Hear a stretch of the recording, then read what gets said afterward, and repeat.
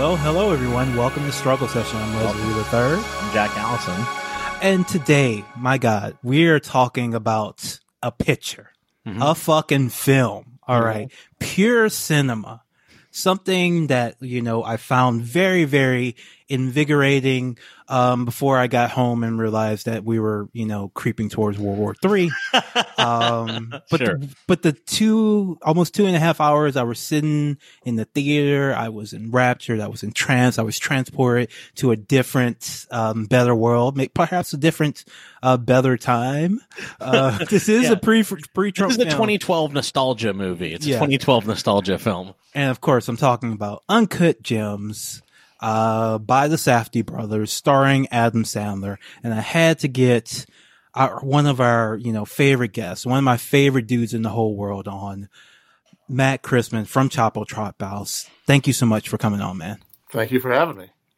So, my God, this movie, I went to go see this with my wife. And she was blown away by it too, because it's like, she was like mad at other films for like existing and not being as good. She was like, how can I go see Little Women after this? It's definitely a strike, a powerful strike for the dudes rock movement. Yeah, absolutely. Dudes movies win 2017 or 2019. I hate to say it. It's just a fact. Like between this and Once Upon a Time in Hollywood, I mean, there's just a powerful dude energy happening, it's just. I'm sorry, the ladies couldn't compete. Maybe 2020 will be different, but 2019 was a dudes rock year at the cinema. And capping off that year, was Uncut Gems, which I really think Uncut Gems is. I kind of agree with you, Leslie, that like you watch this movie and you're like, this is like what movies should be like. It kind of just shows like how a really just a tense story kind of like played out with characters that have like desires and are going through things like is what works best. Yeah, like you got complex characters with flaws who do things that don't really make sense logically, but make sense for the character and their desires and what they think they want versus what they actually need. It's just, this great character study, but also of several like very strange and weird, kooky kind of characters, and just the vibe of what I felt like. That's the one word I want to I took from this film. It's like it captures the vibe of New York. I feel captures the vibe of these characters and this culture that I have no connection to, but I feel like I know them now. I feel like if I go to the Diamond District, I will walk around and see these dudes. And it's actually literal in the Safdie brothers case, because they cast people who aren't actors a lot to like play characters very similar to themselves. They did something similar with Good Time. They had people who were actors. In their first film, the star was a woman who was like an autobiographical pick of this very young woman who wrote about her dealing with drug addiction and abuse and homelessness and living on the streets, and they just filmed her life and turned it into cinema. And that's like the thing that this film really captures, just like how real it is. Like just it felt so real, so intense. I was on the edge of my seat the entire time, and you just do not get that feeling or that experience from 99% of even the movies that people say are good. Like when I got out of this, I was like, fuck Knives Out. Okay. That's not a picture. This is a picture. Right. Yeah.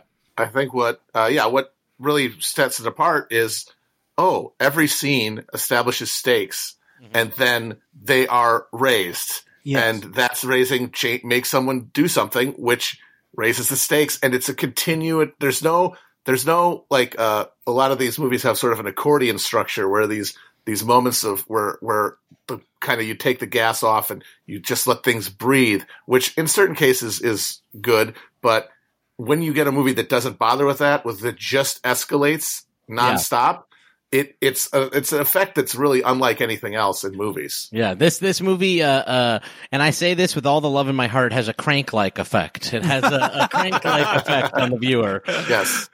This is like the art house Crank. It's actually a very good comparison. A24 Crank, yeah. Absolutely, because like that, honestly, I remember, especially Crank 2, I remember watching that movie and being like, this should be every movie. Movies should just be like this. Not necessarily this register or whatever, but like this sort of structure. That really should be the type, that should be what people should default as, as opposed to defaulting towards whatever the hell kind of, ambling around thing people are doing now. Or, obviously big budget stuff where no scenes connect to any other scenes and they could be in any order and you wouldn't be able to tell the difference. Right. And this is, yes, it's like, Crank should be the model, and then you just do different versions of Crank. And this is art house, Diamond District, like Jewish Crank. And the opening scene, I found, to be incredibly interesting. And like, when you look at the credits, there's like the crew for the opening scene is like as big as the crew for the rest of the film, because I think they actually went to Ethiopia to film this, because this is a film just to establish us very, quickly about the actual human cost of the thing, of the MacGuffin here, which is this black, opal diamond. We open up with these mine workers pulling out a severely injured worker, from a shaft, and they're all like trying to help him and looking around. And you see like, it's all black Ethiopian workers with, Chinese, supervisors over them. And then a couple of the black workers, like when everybody's distracted, go back into the mine and pull out, this big fucking, black, opal gem, which ends up being like the centerpiece of the film. And then fast forward, a couple years later, and we're dealing with Howard Ratner, who is a jewelry dealer who deals in these diamonds that people in Africa are, killing themselves to pull out of the ground. And so I thought that was a very interesting way to like center this, crime drama on like the human effects that are happening, across the globe that no one thinks about at all. Yeah, absolutely. And, that obviously does like come back later in the film. Like, I heard, I was talking with someone who had the interpretation, and I like this, that this is a movie about black Jewish solidarity and about how there like should be more black Jewish solidarity. And look at like what happens when there isn't, kind of thing. But yeah, I think that like opening, with, the real human cost, like really does sort of like, and also like, that's another thing that makes it feel like this is a fucking movie. You know what I mean? Yeah. Like when you open it, like you go out actually to Ethiopia and like shoot this, I don't know. This like sets us on the path of like, sort of like feeling the full impact of this. The basic story is we have this guy, Howie Ratner, played masterfully by Adam Sandler, and people shouldn't be surprised because Sandler, I rewatched Punch Drunk Love after this, and I'm like, Sandler's like a good fucking actor. Actually, I feel like a lot of people were like shocked at Sandler being a good actor, and I'm like, but we've like already done this. We already know that Sandler has acting in him. I have to say that I was kind of bracing for him, as always, whenever he's doing a serious role, for me noticing when he does like a Billy Madison voice, or he does, it's like, oh, I know what that's from. And what's amazing is that when I realized like about 20 minutes in is that he actually is kind of doing a voice from one of his movies, but it's not one of his voices. It's the voice of Peter Dante, the Satanist metalhead from Little Nicky. like the thing where he's like, it feels like he's really stuffed up, he's like, and hey, about, that's him. That's funny. He's doing like a tertiary character from Little Nicky, which that's just God tier. He has to know he was doing that. And just like, oh yeah, you expect me to do a voice from one of my movies? Well, how about this one? Yeah, the universally beloved film Little Nicky, and not even my character. I'm a early resistor of this, how you call it? Maybe the Sandler Renaissance. Okay. I did not buy the Sandler. I did not get into Punch Drunk Love, any of that shit. Like I was just like, no, I don't fuck with Adam Sandler. But my God, he kills it. He kills it. And I'm so glad this film did not end up starring Jonah Hill, which was originally the plan. Ooh, I didn't know that. Yeah. Well, yeah. Okay. I think that could have worked in its own way, but I just feel like he's too young for one thing.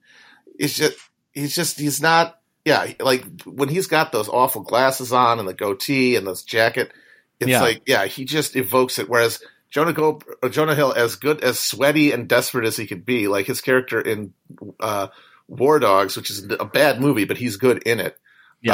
Would fit, but it wouldn't fit the whole, like having a wife. Right, having a side piece in an apartment, it wouldn't fit. Something I really liked about this actually was the kind of like fully adult scumbagness of it. Like I do like that he's like got to be going to the fucking like the school like the school recital while also having a side piece that he actually kind of just seems like mostly exhausted by. Like it seems like perfunctory. Like he just keeps like a woman around because he like must or something. Like that. Yeah, it's his time. What that's it, is that he has nothing else. He's like a total empty existence. So he's just the hedonic treadmill, but like the need to up the stakes because nothing else is making anything interesting. And I do like that one of his kids is just already him. Yep. Yeah. Like he's turned his kid into him when they're like talking about like point spreads and stuff.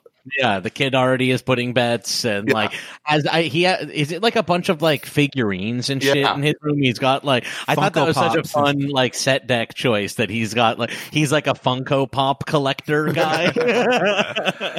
I wanted to say though that while a lot of people were surprised at how good Adam Sandler was, who I was surprised at being extremely good in this was Kevin Garnett. Yeah, actually, Kevin Garnett is fucking great in this movie. Yeah, so my wife, after we got out of this film, said, I think that tall actor could be nominated for something. I was like, honey, that's actually Kevin Garnett, a basketball player playing himself. Oh, his last name was Garnett too. Yeah. But everybody, like, there's so many good little roles, but to let the listeners know, like, the basic plot of this film, are spoilers important for this movie? I feel like almost not. I feel like moment to moment is so intense that I don't, even if I knew the ending, like I know the ending now. And when I go back, I'm going to watch it and still be enraptured by it and expect it to have to end a different way. Like every time I watch this film, I'm going to think something different. So I don't know, but by God, go see it. Just go see it. See the movie first, I guess. Yeah. No, you should be seeing the movie. What are you doing? Yeah. What else is out there to watch that's going to be better than this? Come on. You're going to go see Rise of Skywalker again? Although I will parenthetically say that I did enjoy Rise of Skywalker while watching it because I enjoyed how horribly alienating it was and how it killed Star Wars once and for all, which thank you. Look, I do feel kind of the same way. Like I actually am less like fired up about this one just because it's like everybody knows how bad it is. It's like not even interesting to talk about, kind of. It's like so obvious and clownish. I watched a cam before I went to the theater and I'm glad I did just because like there were a lot of times when I like would have been laughing like way too loud for going to an early screening of this movie. So I'm glad I desensitized myself ahead of time. Yeah. So Howie Ratner, he's, divorcing from his wife. He has a girlfriend played wonderfully by Julia Fox, who I believe hasn't done a ton of acting, but she's fantastic in this. She does a lot of art and books and photography and stuff. He owes money all over fucking town, even though he owns a jewelry store, because he's like an absolute like degenerate gambler, like the worst kind of gambler who actually believes in his own bullshit. He actually thinks he knows like the tip off. Like he bets twice in this movie $100,000 or more on the fucking on a parlay starting with the tip off. I'm like, this is just a sick fuck. Actually, my biggest laugh of the movie was in the second one where he's in the jewelry store watching the game and the tip off happens and he gets excited and then he goes, "Man, I would have been really screwed if that." We would have been fucked with that. Now it occurs to you that putting all of this $100,000 on a parlay involving the tip off was a little arbitrary. And he just he just owes people money constantly. He owes somebody who we find out is his brother-in-law, Eric Bogosian, and like Arno, who is sending like thugs to like beat him up at the by the way, store. I like the two different sort of classes of thugs. Like we first meet like the Arno thugs, which are kind of serious guys, but then there's the other guy that's like shaking him down, who's just like bringing around his like friend with him, like the bald guy who he like gives a watch to. He's like, oh, you're bringing your muscle around. There's like two different like classes of muscle trying to get at this guy. Yeah, like he owes money to those guys, but he doesn't take them seriously because, you know, they can't they're not really going to do anything. He doesn't really even take the threats from like the serious, fucking because it's thugs. his like relative or whatever. Yeah. He thinks he's always thinks he can get away with it. He's like, the inciting incident is he gets that black opal, you know, into his store, and while Kevin Garnett is coming in, and he's supposed to be one of the jewelers who like deals jewelry to like black guys, like hip hop artists and basketball players. So he makes like fancy jewelry. He has like a Furby, like chain, which is great. It's like, so good. It's like his signature, thing that got him started off. And Lakeith Stanfield, who plays a character named Damani, who is like the go-between for Howie. He brings all the famous black, athletes and singers, to the store, you know, for, Howie to hook him up with like some cool, jewelry. And Howie, he's like trying to find something to show Kevin Garnett, who's in the store, and he's like, I just got this black opal, you know, from Ethiopian Jews from Ethiopia. And when Kevin Garnett sees it, he's like fucking like entranced by it. Like he's enraptured. He thinks it has like mystical properties somehow. And he's like, you have to let me, you know, take this. And Howie, for some reason, says yes. But he, takes, when we're kind of confused why, and it's because he gets Kevin Garnett's championship ring as collateral and then immediately goes and pawns the ring that he's borrowed from Kevin Garnett in order to get some money to make a bet. Like he's just out of his fucking mind and just cares about nothing but like gambling and raising the stakes, borrowing money, spending money he doesn't have. And the film just escalates and escalates and escalates from there. Yeah. The way the way that they said it is he gives the opal to KG in exchange for his championship ring, his 2010 championship ring, and then he immediately goes and pawns it. Yeah, like the next like moment goes and pawns it. And I also think it's interesting, you know, and I think another element of him even like loaning it out is like he gets the ring so he can pawn it, but he's also trying to trick Kevin Garnett into thinking that it's like worth $1 million. He is in this first scene telling him like this is going to auction for $1 million, and Kevin Garnett believes him at this point. Yeah, and like the thing is, like the black opal isn't even his because he is supposed to be auctioning it off. He's supposed to take it to the auction house that day for it to get it appraised, so he can put it on auction. And he thinks he's gonna get like 300,000 for something or another, but he's telling everybody, oh, it's worth $1 million. Just this guy just cannot control himself. But over the course of the film, you kind of start to like empathize with him and like you start to root for him, even though like every decision he makes is a bad decision. You like want it to work out for him because he doesn't have anything else. He doesn't have anything else but this need to gamble and to win and to play, and like you just want to see him play. Yeah, I mean, I think the movie actually does a really good job of like letting us see him win while then still amping up the stakes. I also actually think it was a very sort of interesting decision to base a movie around real basketball games and kind of like go back and reverse engineer a bet around them. It's like pretty fun. Yeah, and you even know what you know if you're a basketball fan, you know the result ahead of time. Yeah, like they went back and like engineered a game that, you know, his bet would hit with. But then, yes, in the movie, he hits with his first bet, and then he finds out that the bet was stopped by Arno and his guys who just took the money. Which also, by the way, well, I mean, I guess it's not good because it's like against the opal and all this kind of stuff, but it's like, he should be giving the money to Arno. Like, they are trying to help him. Like, they're trying to stop him from fucking himself and get the money back.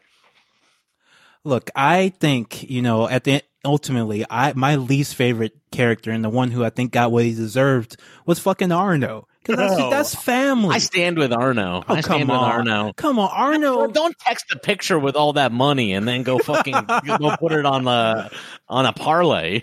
Look, it would have paid off. He would have gotten all his money back. And plus, that's family. Like, they got the money. He has the money to spend. Those thugs don't come cheap. You can't hire 2 thugs for like a little bit of money. And like the patriarch of the family, like gives Howie like 190 grand just like because he asked. Like, what the like, this is a balling of like super duper rich family. And the thing you kind of realize is that like Howie doesn't have to do any of this. Like, he could just like run his jewelry store and basically be fine, but he's sick and he needs to like risk it all over and over and over again in order to like feel alive.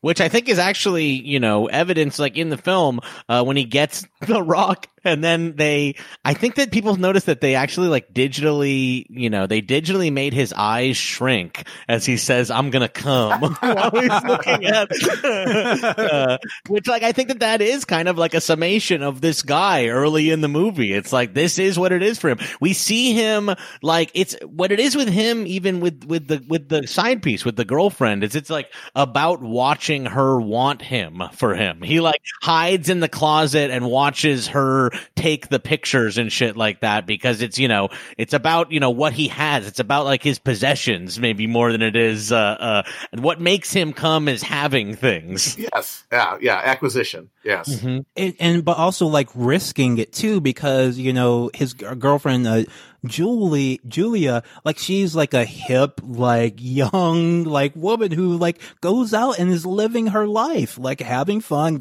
meeting celebrities. Like, for him to be in this pseudo relationship with like a woman half his age who like does not live the lifestyle that he lives or can live. Like, he tries to talk to his son about, oh yeah, I'm gonna be out all night, I'm gonna go to a big party, but like, he's just like some old guy and like at a club with a bunch of like young black dudes listening to The Weeknd, while like, and like shortly after, like The Weeknd and Julie like hook up.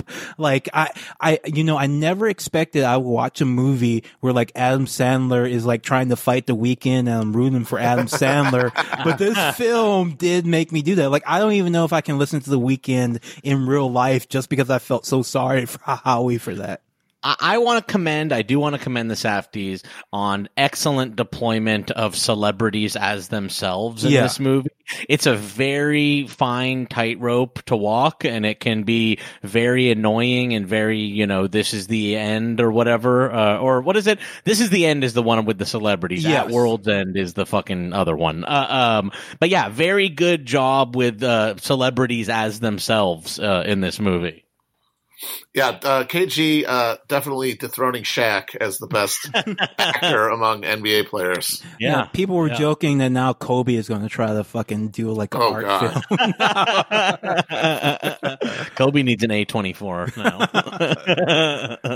KG doesn't want to give the Black Opal back, but he's able to get them back in the store, to give him back the Black Opal so he can put it up for auction. And they have this really interesting conversation where Kevin Garnett is just like, wait a minute, so you bought this opal from like poor ass Ethiopian Jews. You're pretending like you have some connection with them, but actually you're just like exploiting them. You bought it for, pocket change relatively, and you hope to get $1 million for it. And it's like, and KG is just like, that's kind of fucked up. Like, you're not like on their side. You're not helping them. You're like just screwing them over. And then we get the big, speech from Howie's like, how you go out there and you play the game and, people doubt you but you like love crushing it and love like scoring, like, not just winning by 2 points, you like winning by 30 points. And he says, this is how I win, by like playing capitalism,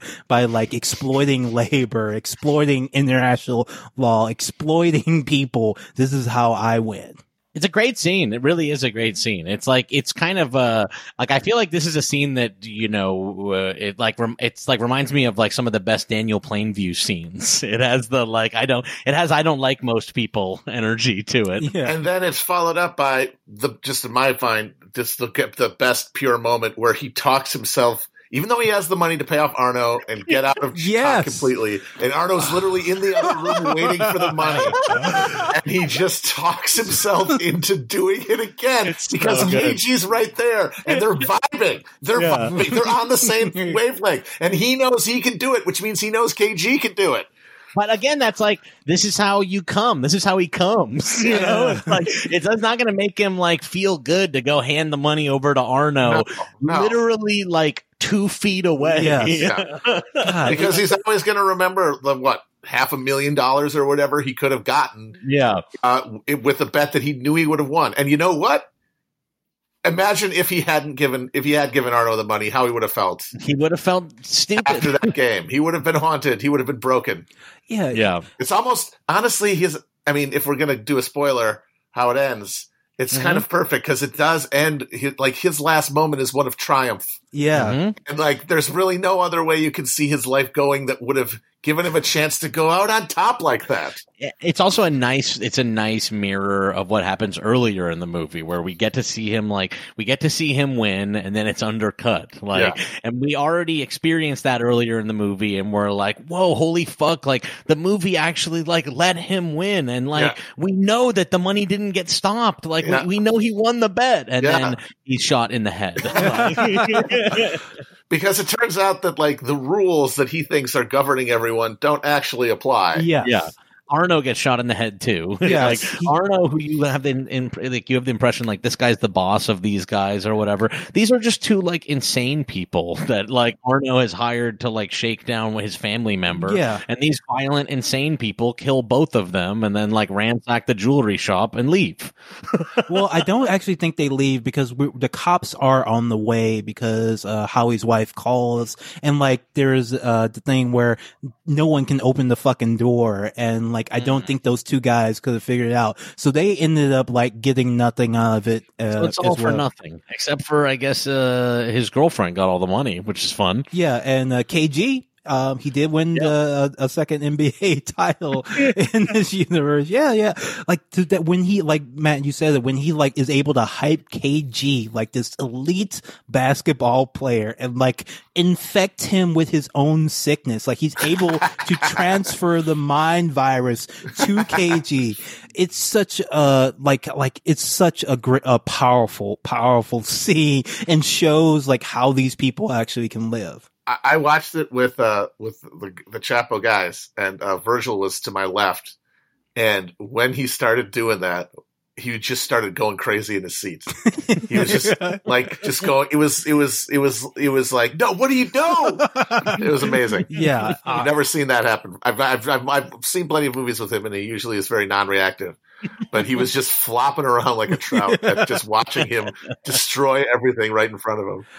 Yeah, it's a wonderful film, and it does have the ending that like more like used to happen all the time in the 70s, but doesn't really happen now, where the main character just gets killed just for no particular reason. Even though it is kind of foreshadowed, because every time he meets the thugs end up going further than Arno really wants them to with the violence and being up people, and it is foreshadowed that like they're out of control, and like by the end, like even though Howie has won all this money and Arno's like actually like happy and like kind of looking there's at Howie. There's a great shot of him in the cube just smiling like, holy shit, he did it. Yeah. Like he by the end, he's like in awe of Howie, but the two thugs are like, this guy has been fucking pushing us around and slapping us around for exactly. 3 days. They have a different values. Mm-hmm. They don't give a shit about whatever the hell winning thing.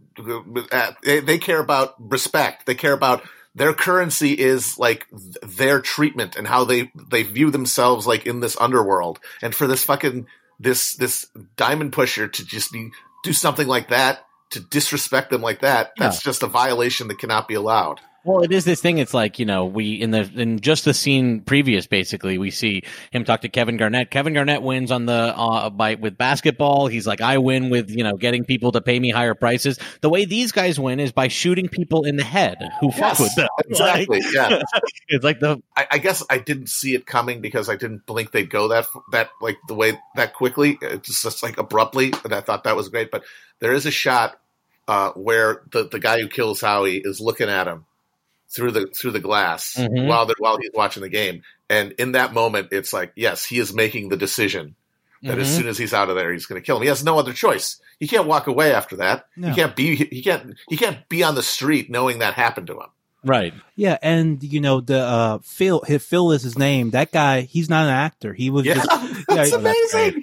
Everybody in this movie who you expect is either like a decades long character actor or some local legend, are literally just people that they meet on the street. The Safdies, these two weird brothers, were like, "Do you want to be in the movie?" Like all these guys just randomly ended up. That Mickey Rourke looking guy. From the casino. The rich guy, yeah. Yeah, the rich dude. Apparently that's an actual like garment district rich guy. Just a guy that they saw and were like, and that's his real look. They didn't dress him up to make him like spray tanned or anything. He just looks like that. The guy that she's with in the scene where like she's watching the game like in the little lounge at the casino, and that guy is sitting next to her. That's just a guy that one of the Safdies like met at the casino the night before. Yep. He like posted on Twitter like their texts where like he's like movie and the guy's like thumbs up. and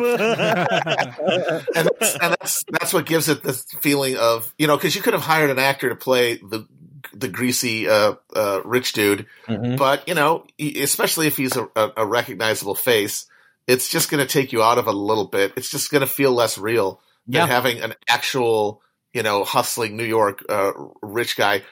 Guys who exist, but who basically are never really seen in films because you're getting at best like a distant simulacrum of them.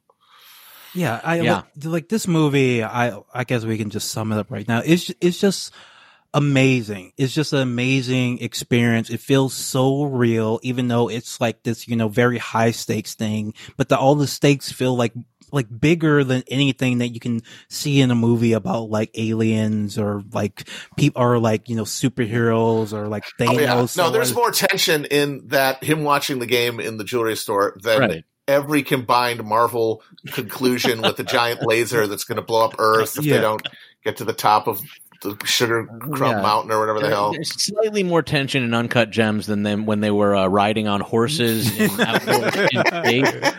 Star Wars. Yeah, and I just we have so many arguments about like these silly movies that don't really mean anything outside from like being, the only thing that our culture like produces now, right? But this is like an actual film, like a real picture. And I just would recommend everyone go see it. Tell your friends I told my family like, hey, you gotta go see this fucking movie. It's like going to make you like think about like things you've never thought about, people you've never thought about, wonder what their lives are like. It's going to make you think about like what's important to you, what do you value, what are you willing to risk to get what you want, like how far can you go, how far could you push yourself. I just I could not say enough good things about it. This is a movie I will be watching forever, basically. Yeah, no, I want to see it again ASAP. I have had a second watch. I've had a second watch already, everyone. And I enjoyed it a second time. I think I'll be watching it again too. It's a really good, very engaging, movie. And yeah, I agree with you, Leslie, that it just is, and it just feels like maybe the fucking Mesmer spell, maybe this was only a decade of the Marvels, and we can like get back to like having some other blockbuster movies, occasionally. Maybe we can have movies again. I mean, it did, like, technically they did kind of like, if not end the Marvel movies, which of course they're never going to end them, but like they ended their multi-year project. Yeah, phase Star 3. Star Wars killed itself on screen. Did our Bud Dwyer in front of everybody. Yeah. This is why, Matt, of course, it's going to be the decade of Avatar, but people aren't ready yet. People aren't ready yet. Well, I'm absolutely on you guys. Cameron is a fucking genius. Yeah.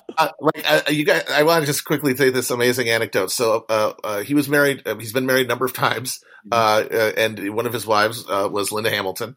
And, she told a story about, giving him a classic wifely lecture about how he's not spending enough time with the kids. Like there's there's a school event and he's not there because he's writing like Titanic or whatever. And he said, anybody could be a father. There are only 5 people on earth who could do what I do. And the thing is, that's supposed to make him look, he's underselling himself because everybody else that you would put on that list, Spielberg, Peter Jackson, maybe, Lucas, none of them write and conceive and shoot and edit their own shit. Yeah. And also none of them built a bathysphere. Yes. None of them built like actual adventuring equipment. Yeah. New 3D camera. None of them write original concepts from scratch. Yeah. He is the only guy who has ever operated at that level. James Cameron's like, by the way, I just, I'm ready for the decade of Avatar, but yes, like underestimate James Cameron at your own risk. There's so many people being like, Avatar's coming back and that's stupid. And I'm like, okay, well, this guy makes like what he does is break the world record for biggest movie. That's like his thing pretty much, is just always breaking the world record for biggest movie. I distinctly remember watching the Avatar trailer when it debuted and thinking, this is a joke. This is going to be an embarrassing disaster. Yeah. And then it became the biggest movie of all time. I was rewatching it the other day and I am like, it is very silly in all the ways that everybody thinks it's silly, but also it's a movie in a way that all the Marvel movies are not. You know what Absolutely. I mean? Unobtainium is like a silly name for something, but it's also like kind of like a big, it's just like it's meant to be broad. You know what I mean? Like he's trying to make the broadest, biggest sci-fi movie, but he's also hitting all the beats that you actually are supposed to hit in movies and not making a TV show. And he actually is able to convey fucking like pathos, like when they burn the home tree. Mm-hmm. That is actually like they burn a tree down and it actually works as whereas how many people can die in a Marvel movie without it even like half of the people anything. in the galaxy died in Marvel and it never felt like it mattered to anyone. Well, especially since because when it happens it's not going to last anyway. Right, because they already have another Spider-Man announcement. Exactly. Look, I think there's a way I can bring all these disparate threads together. Safdie Brothers Avatar spinoff. Yes. Oh my God. Safdie-tar. Okay. I can you know what? And who would star in that? Giovanni Ribisi as the greasy little, the golfing executive. Like he gets left behind and he has to like escape from one of those giant creatures or like ingratiate himself with the Na'vi or some deal. I love that. He comes back to Hell Earth when he's got unobtainium that he's got to like unload. In like in the decaying, like a just Blade Runner hell world that Earth is. Just an actual Uncut Gems with a big unobtainium. And Giovanni Ribisi just sweating, running around, just like guys shooting at him with lasers or whatever the fuck. I'm ready. I'm ready for it. This is the future we all deserve. Absolutely. And I don't want to close the episode without shouting out the soundtrack to Uncut Gems. Oh yes. By this guy named Daniel Lopatin. His DJ name, I guess, is Oneotrix Point Never. It's just like superb. It's if you like Comtrue's retro shit, this is perfect stuff. This is like the music soundtrack of your dreams. Of synth soundtrack. He also did the soundtrack for the Safdie Brothers Good Time, which is also a fantastic film. You can watch it free on Amazon Prime. highly recommended film. Like it's just so good. The soundtrack of it. I've been listening to it nonstop since I got out of the theater. Wow, how nice that we have some actual filmmakers around, the Safdie brothers. Yeah. We'll have to keep an eye on them. Yeah, Absolutely. All right, Matt, where can people find you? Twitter at Kushbaum and Chapo Trap House. All right, thank you so much for joining us. Yeah. Thank you for listening. That was Struggle Session. Have a good one. Later. Bye-bye.